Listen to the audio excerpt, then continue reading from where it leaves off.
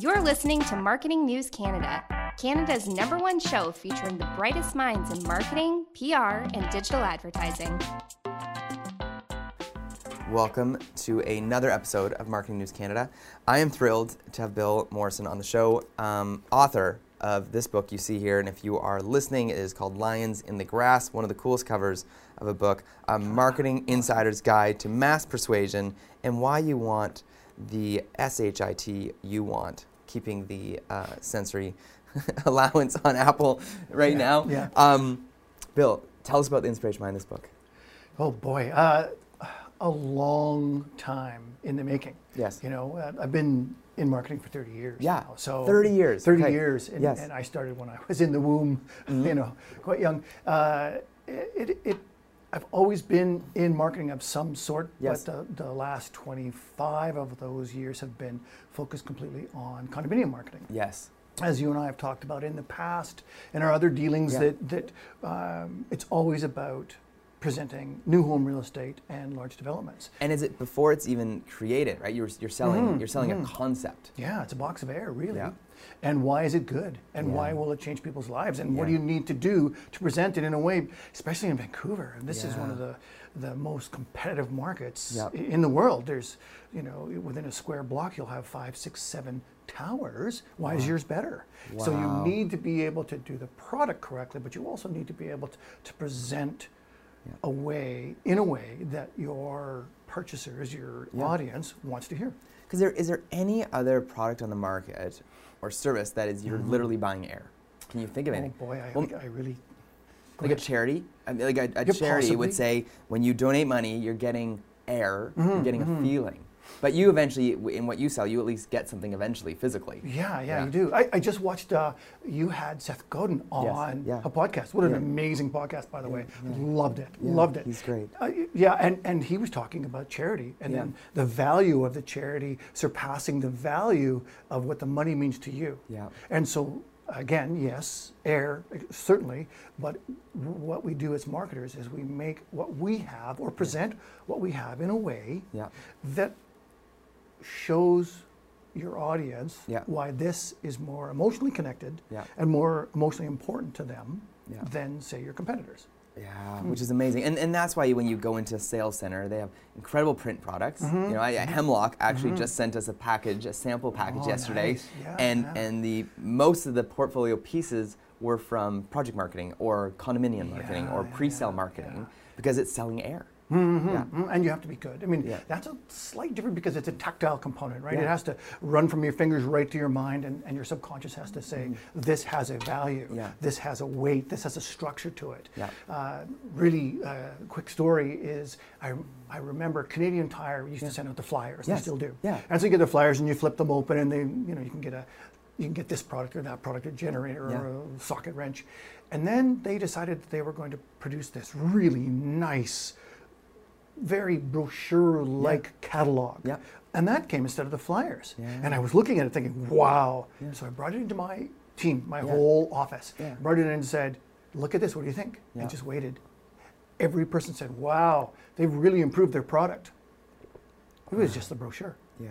So the content, the tactile content had so much weight. And I love Hemlock. Hemlock is actually who printed the first run of the book for me. Okay. Yeah, so they're great. They're fantastic to deal with. Speaking of your book, so on a practical sense, those that are listening right now and want to publish a book, what was the process you went through as far as like you wrote it, I imagine, and then what did it go from writing it to designing it to getting it physically in people's hands? What was it to give that path? Well, you brushed right over top the pain and the suffering and the tears and the 30 standing, years looking at the typewriter or the computer and just going, nothing is working.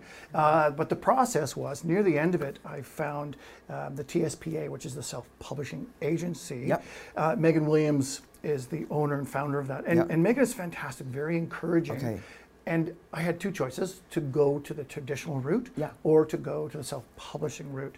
And some people believe 100% in one way and other people believe 100% in the other way. What was really important to me is to have full creative control. And to present it in a way that I was able to dictate the outcome. And that's really important.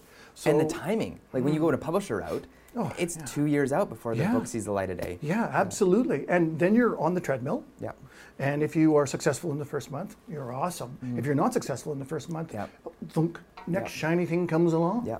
So dealing with Megan was really inspiring because she set me up with Lori Bamber. Now, Lori has written her own books on finance. She was an editor for the finance section of Chatelaine magazine. Wow. And this was a gift for me because I'd never written before. Yeah. And as you probably read in the book, I left grade 12 illiterate. Yeah. And so I just, sometimes we challenge ourselves with the hardest things, and the hardest thing for me was to write. Wow. And so I wrote this chunky draft format and improved, and then brought it to Lori. Yes. And Lori didn't add, but she didn't just say, don't do this, add more of that. She taught me how to write the words that people read. And it's really important, really important. And how to write in proper tenses and how to write with power words rather than submissive words. And so she was fantastic. Wow. So through... And she'd be your editor, right? From absolutely. TSPA. Yeah. And so it's a nice process when you have that support. And then there's also, you walk in and a group that you're with is already built. Wow. And they were very supportive and very inspiring, and so wrote the book, had the editor, and then walked it through with TSPA, and they helped me put it on Amazon. They had someone just taking care of that. And they designed it as well, I assume. So then I had to hire a designer. Okay. So the exterior and also the book layout. How the layout, how the pages sit. Where to put your last name, the page number, the pull quotes. Absolutely. Right? Okay. And what's bold, what's not, what's all uppercase, what's not, and how does it sit on the page? There's actually a lot that goes into it, which I had no idea, which was part of the learning curve. And then does TSPA give you a list of here's designers you can choose from, or were you able to bring your own to the table? So I had lots of designers that I've worked with in the past. Of course, I was going to say, Yeah, but there's just a very specific component when you're designing the exterior of a book. Yeah. It has to do so much. The spine has to do so much. Yeah. And so I had this concept in mind that I wanted a black and white, and I wanted the marionette focus, and I wanted lions, but I was thinking a little bit maybe too literal. Yeah. And that's why, you need a designer, and you know this very well, to take a concept, like the stickman drawing, and then make it look amazing, which is what Fleck Creative did for me out of Vancouver, and Jasmine Welch is awesome. I thanked her in the book. And they did the front and the inside as well, and they knew how to do the inside in that format. Absolutely. That when uploaded to Amazon, thanks to TSPA, allowed it to print on demand. Is that correct? So you're not, because I know of people who have published a book, self-published, and they would sit on boxes and boxes of books in their house because they needed to print a minimum run of 2,000 to make it profitable. But you didn't have to. So I printed a couple of boxes right off the start. Thanks to Hemlock. Right? Yes, thanks to Hemlock, and also another printer out in Anniston Island. And together got these boxes of books, and then I can send them off ahead of time, or to clients or to friends and family. But if you're living in Boston, or you're living in Seattle, or you're living in Vancouver, and you're part of Prime and Amazon, you just go on, you order the book, print, or hit buy now, and that book is shipped file-wise from Amazon to that printer in Boston, printer in Seattle, printer in Vancouver. Yeah, it's amazing. It happens within seconds, and then that's why we can get a book in 2 to 3 days. These books do not exist. But now, with printing the way it is, we don't have these big, large offset printers, right? Where you need gigantic, amazing...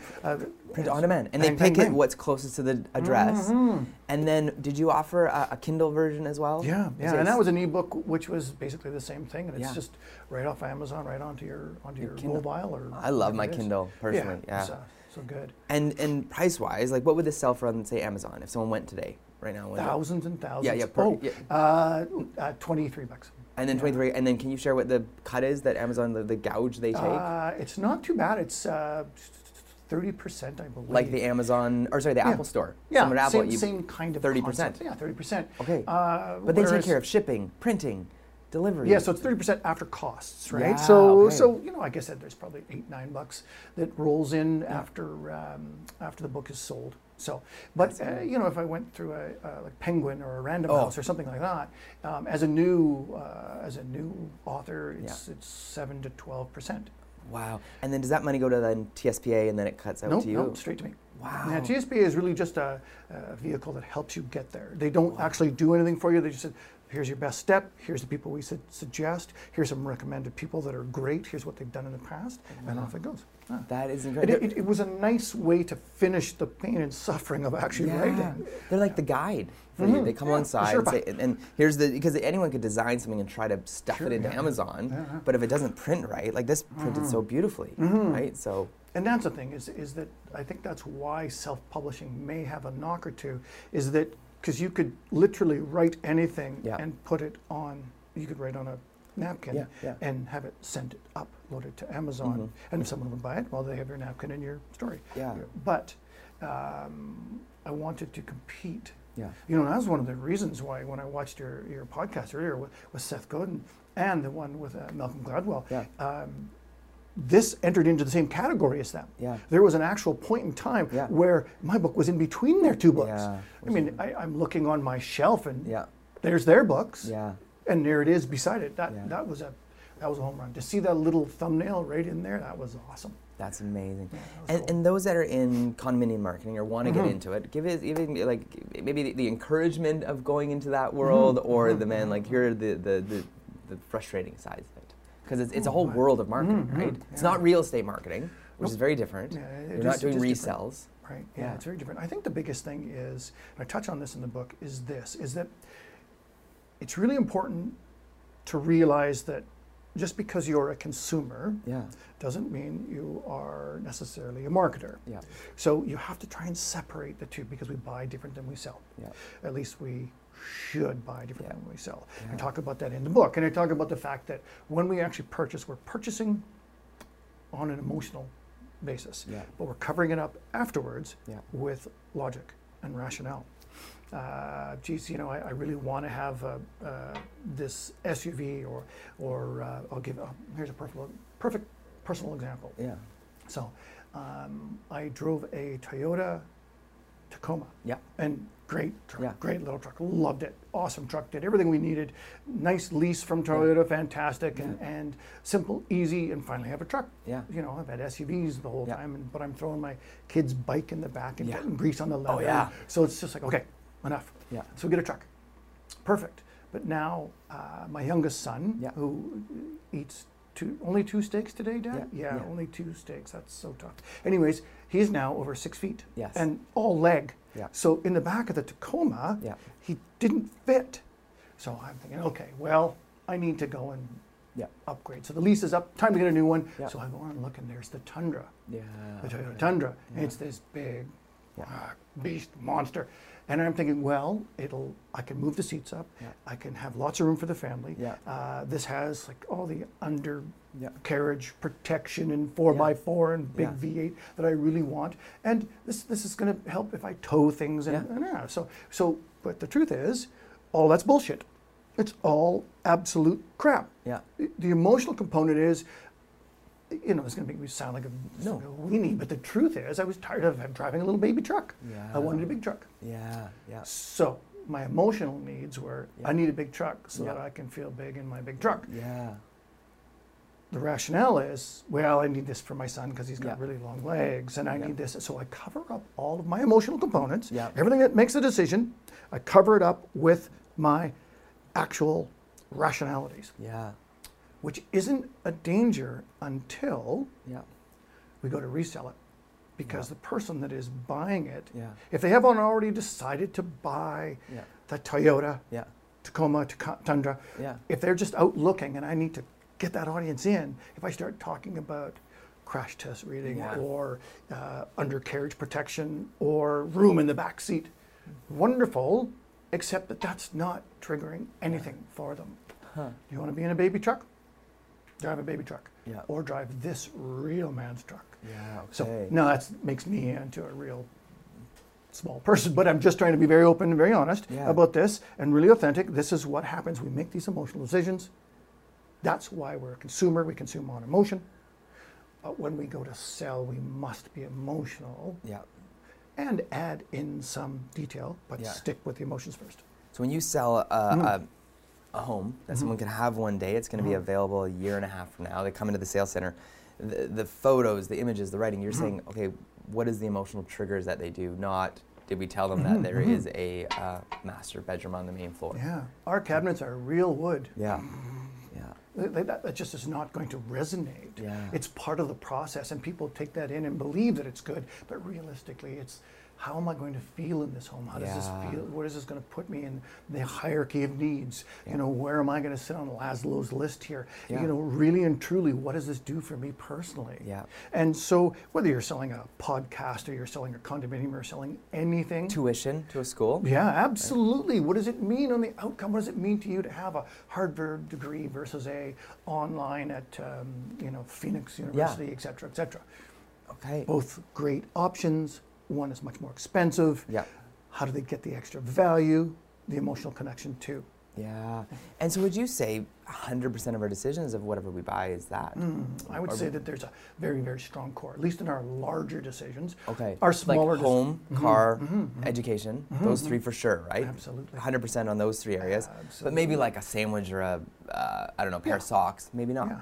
Depends on the socks. Okay, yes, yeah. No, I'm just. I'm a big sock. Yeah, it was funny. Yeah. Stance socks. I am obsessed with them. I love them. Everything about them. The look, the feel. They're thick. They make my feet feel good. There we go. But I'm wondering the emotional decision to go that route. Mostly because I'm like those thin business socks just don't do it for my feet. Yeah. Yeah. I don't know. And it's a tactile component that relates back into that there's so much of our subconscious that controls our decision making. And this is why in the book I talk about the vulnerability that we all have and why the lines in the grass, those manipulators, the manipulators of emotion, why they have the ability to get in so easily and access so quickly and to change our behaviors. Our cell phones seem to bother us and not work very well suddenly when the newest version comes out. We wear certain outfits for a period of time that are our favorite outfits and are now neatly in the closet, never to be worn again. Can't get rid of them because there's still an emotional connection to it. But it doesn't work anymore because the lines in the grass have manipulated this and changed it. Otherwise, you know, your shirt's going to last you 10 years. But you're probably not going to wear it for 10 years. So that's fascinating. Bill, what I want to do with you one day, and this would be an interesting episode, is to have Travis follow us and to walk through Guildford Town Center. No, interesting. And with a mic, like with a hot mic, we just walk down maybe the main corridors and looking at stores and say, what did they do physically? Because I think part of condo sales is signage. So much of it is signage in the sales center. So when we walk by like a Ritzy or the Disney store, the Apple store, like what have they done to us? Because you must have that filter on. Absolutely. Like as I read this book, I feel like it was good to read it as a consumer for empowerment. So it's great for consumer, but also as a marketer, it was almost this like, wow, here's another level of thought, right? Of when you, or another level of filter that when we go to put together a campaign or a concept or an idea, we need to almost, this book gave cause for pause to say, but what is it making people feel when we put this out? I was in Montreal, this isn't in the book, I was in Montreal to launch, there's a double tower there. So I was brought in as a positioning consultant to help them launch their double tower. Big, massive tower right downtown. And because there was such a threat of separation from the rest of Canada for such a long period of time, and as you know, if you buy your land today, you're not really going to be putting people into it for 5 or 6 years. By the time you go through rezoning, so that tower product is such a long-term planning process.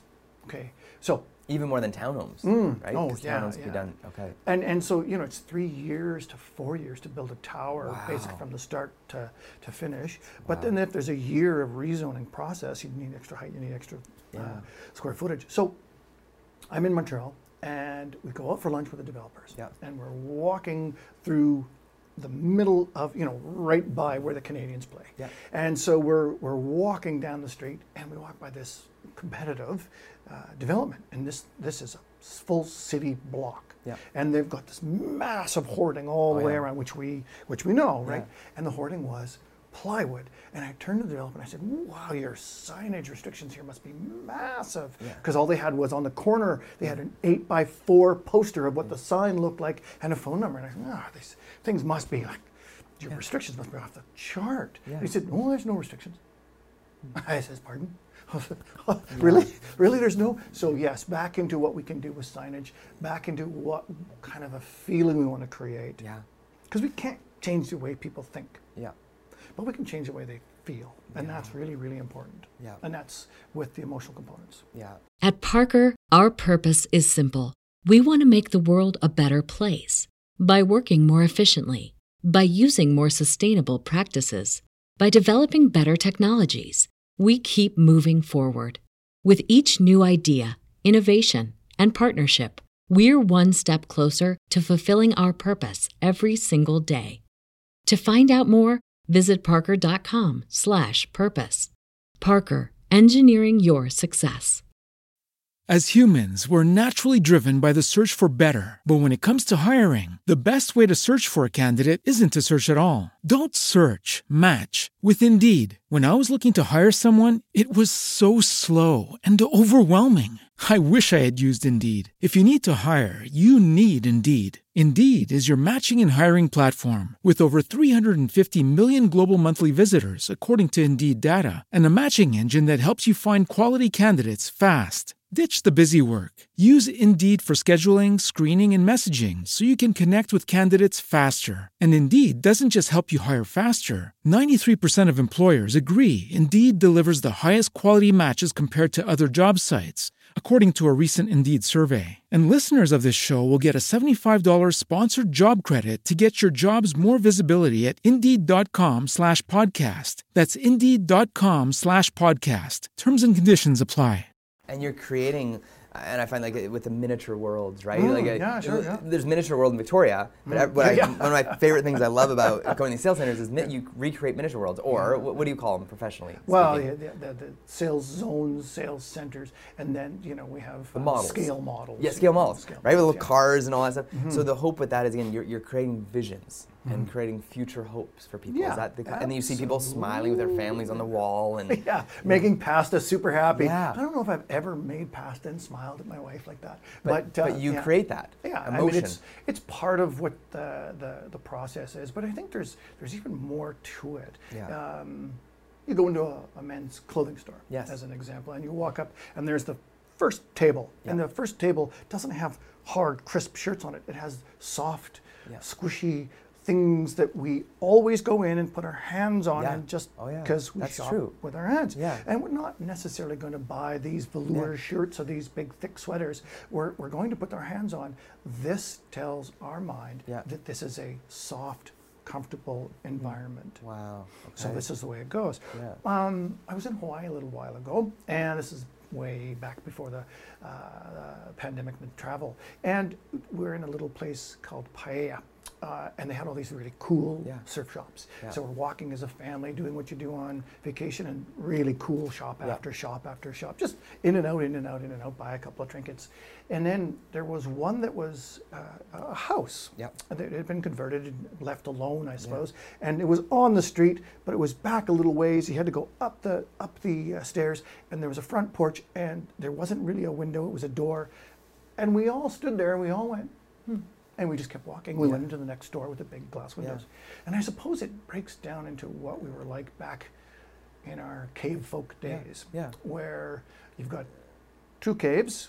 One of them is completely covered, and you don't know who or what is waiting for you. The other one's fairly open, and you can see. One feels safe, one you feel threatened. And so because we're either in reward or threat all the time, we just didn't go into that little store, which is so silly, but we just didn't, because the other ones were open, and we just naturally, as a family, went, didn't even think about it. We just went in the other ones. So speaking of, you talk about you were the positioning consultant, right? And your role now with projects, how do you ensure that you come up with this concept, this great emotion you want people to feel, and it's awesome, and you write it down, and it's in the brief. How do you ensure that that brief, that information gets to, say, like the designer, and then it goes from the designer to the web person, and the web person to the advertisers, and the advertisers to, every little micro ad. It does get a little watered down unless you're on it, unless you stay on it, and that's really important when you build your draft, as you were mentioning. It's really important that you're presenting it for the way that it's going to deliver the emotion that you want, and it's not just the emotion that the project brings, it's the emotion that you want your audience to have, and you want to connect that emotion. First of all, it has to be relevant to them. It's like, this is a wonderful place to raise your family. Yeah, but I'm a bachelor, so okay, that's not relevant, right? This is an amazing investment for you in your future, and.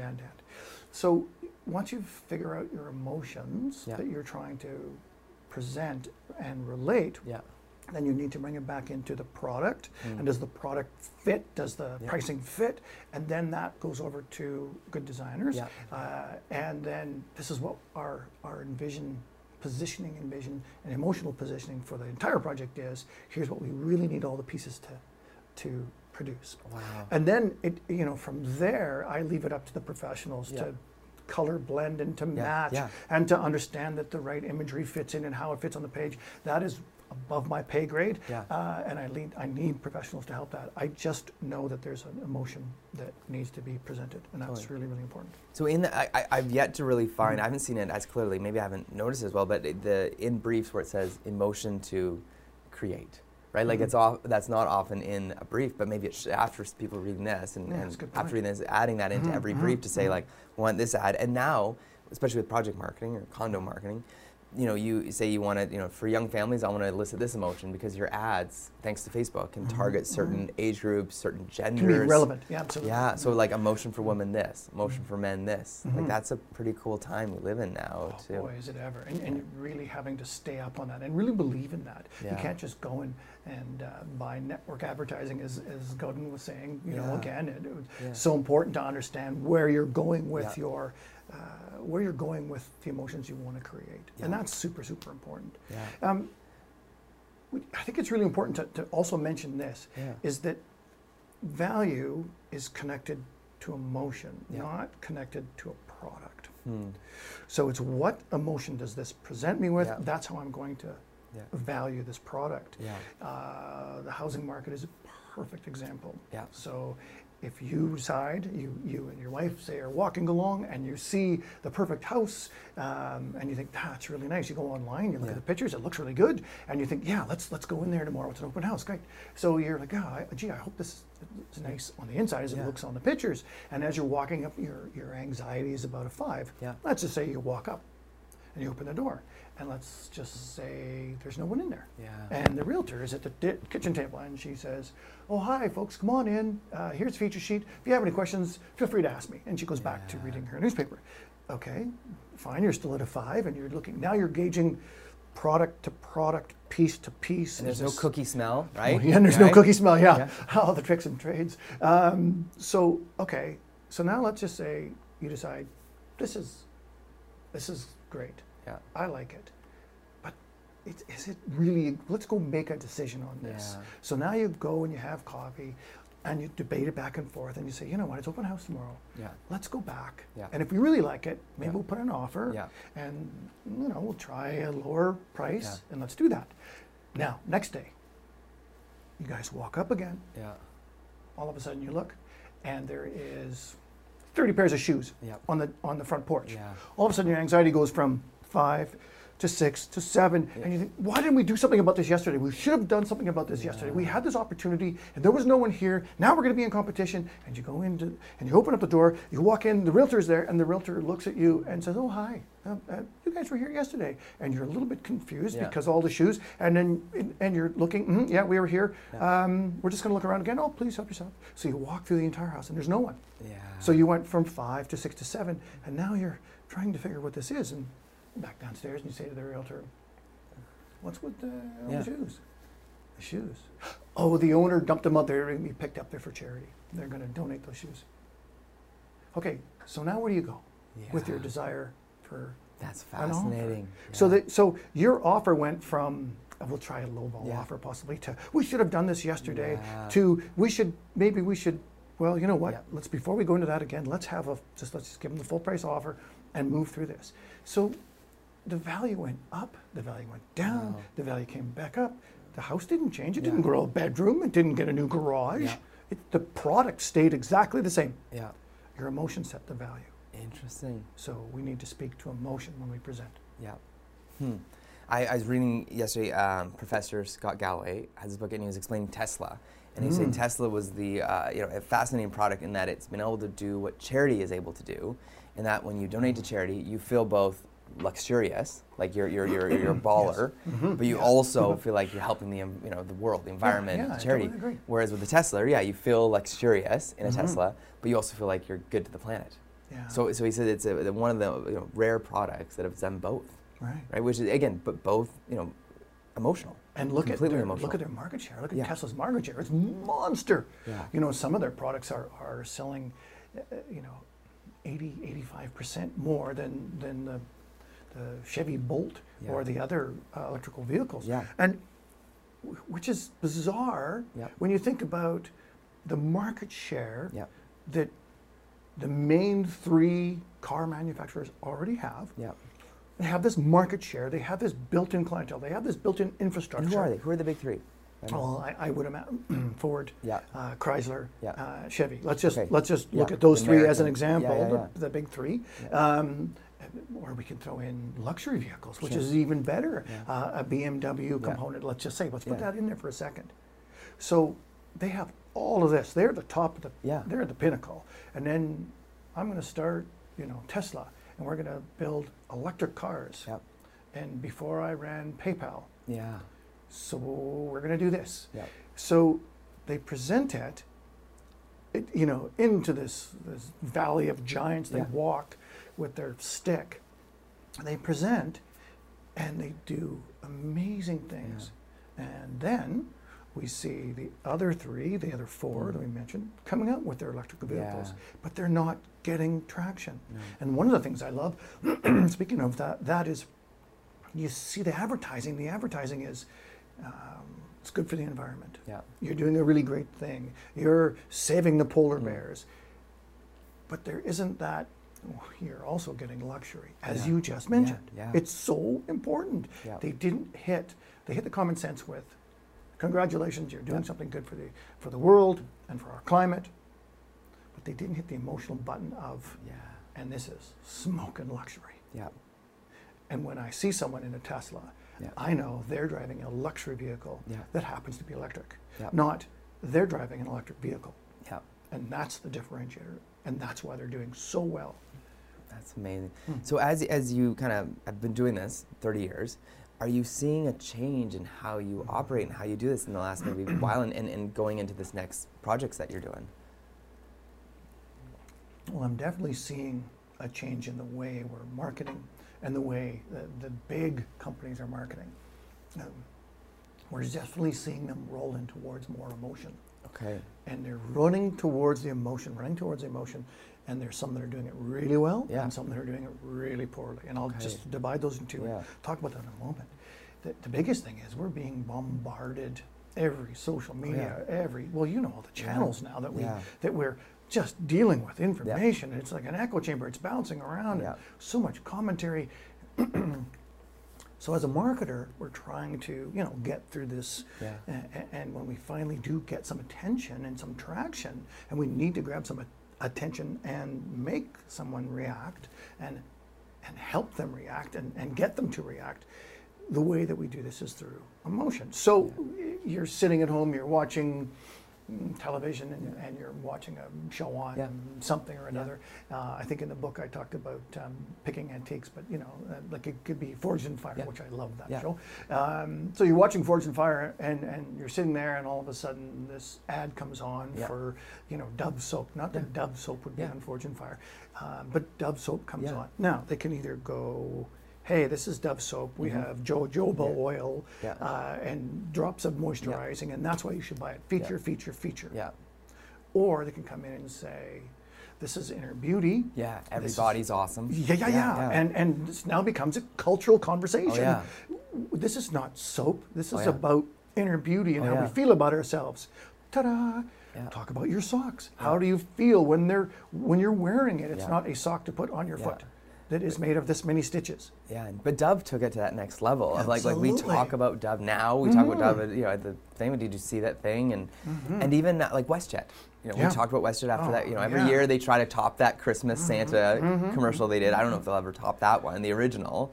But again, their whole thing was elicit emotion around Have you Christmas seen time. the new Airbnb? The new Airbnb commercials that are coming out. About coming back. And then they're showing the families, and this is where the pasta was made. This is where the new boyfriend was introduced. This is where became family. This is where, and it's just the pictures of, rather than there's 2,882 million Airbnb, and you can go online and the prices are feature. Yeah. They've talked about the emotional component of this. They're on it. And you remember it. It's something absolutely. I still remember this President's Choice commercial, and this is, when we still ate dinners together publicly, but it was someone had set up a bunch of tables in a hallway in an apartment, and they brought, and it just so happened, everyone brought President's Choice grocery bags out there, and they all started eating together, and about the importance of like community and not being lonely, and it was beautiful. That is so and it powerful. It's like but it burned it in my brain, I think, because maybe an emotion was triggered of it touched my heart. Yeah. Compared to, remember that Super Bowl ad where they had the thing and they were herding cats instead of cattle, and I remember it was very funny, it was very good. I have no idea what the product was, I don't know. You just said President's Choice. You talked about their product. You talked about what it meant and the emotion they were presenting. So if they live in that emotion and they believe in that emotion and they present in that emotion, going back to the earlier question, earlier discussion was, okay, once you've done that draft and you know what that emotion is, rolling it through the designers, rolling it through the advertisers, rolling it through, so at the very end, the product is, this is the emotion we are going to present. Yeah. This is how we're going to position ourselves. But what about, okay, I want to throw this at you. You've probably dealt with this with different developers. The famous SNL skit with Will Ferrell, where they're in a studio and he keeps saying to the band, we need more cowbell. Right? Yeah. Christopher Walken's in there too, I think. That's funny. We need more cowbell. I've forgotten about that. Yeah, So, so when you go to a developer and you're saying, I got this great video idea, I got this great commercial, and the developer or the client keeps saying, no, I need more brand. I want more President's Choice logos. I need President's Choice logo everywhere. I want them to wear President's Choice shirts. Yeah. How do you refrain from the cowbell call? Oh, that is really a great question, and every situation is different. I believe this, whether you're pitching a developer or pitching someone to buy your You can't hockey make sticks them or read the book, but like, just read this book and then you'll get it, right? Like, I'm going to read each page to you. Yeah.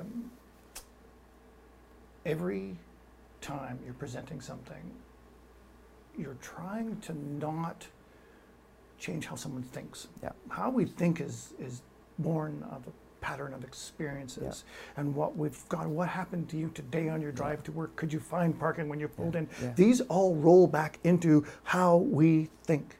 Okay, how we think is untouchable. Read my mind, try it. But I'll bet you can read my emotion right now.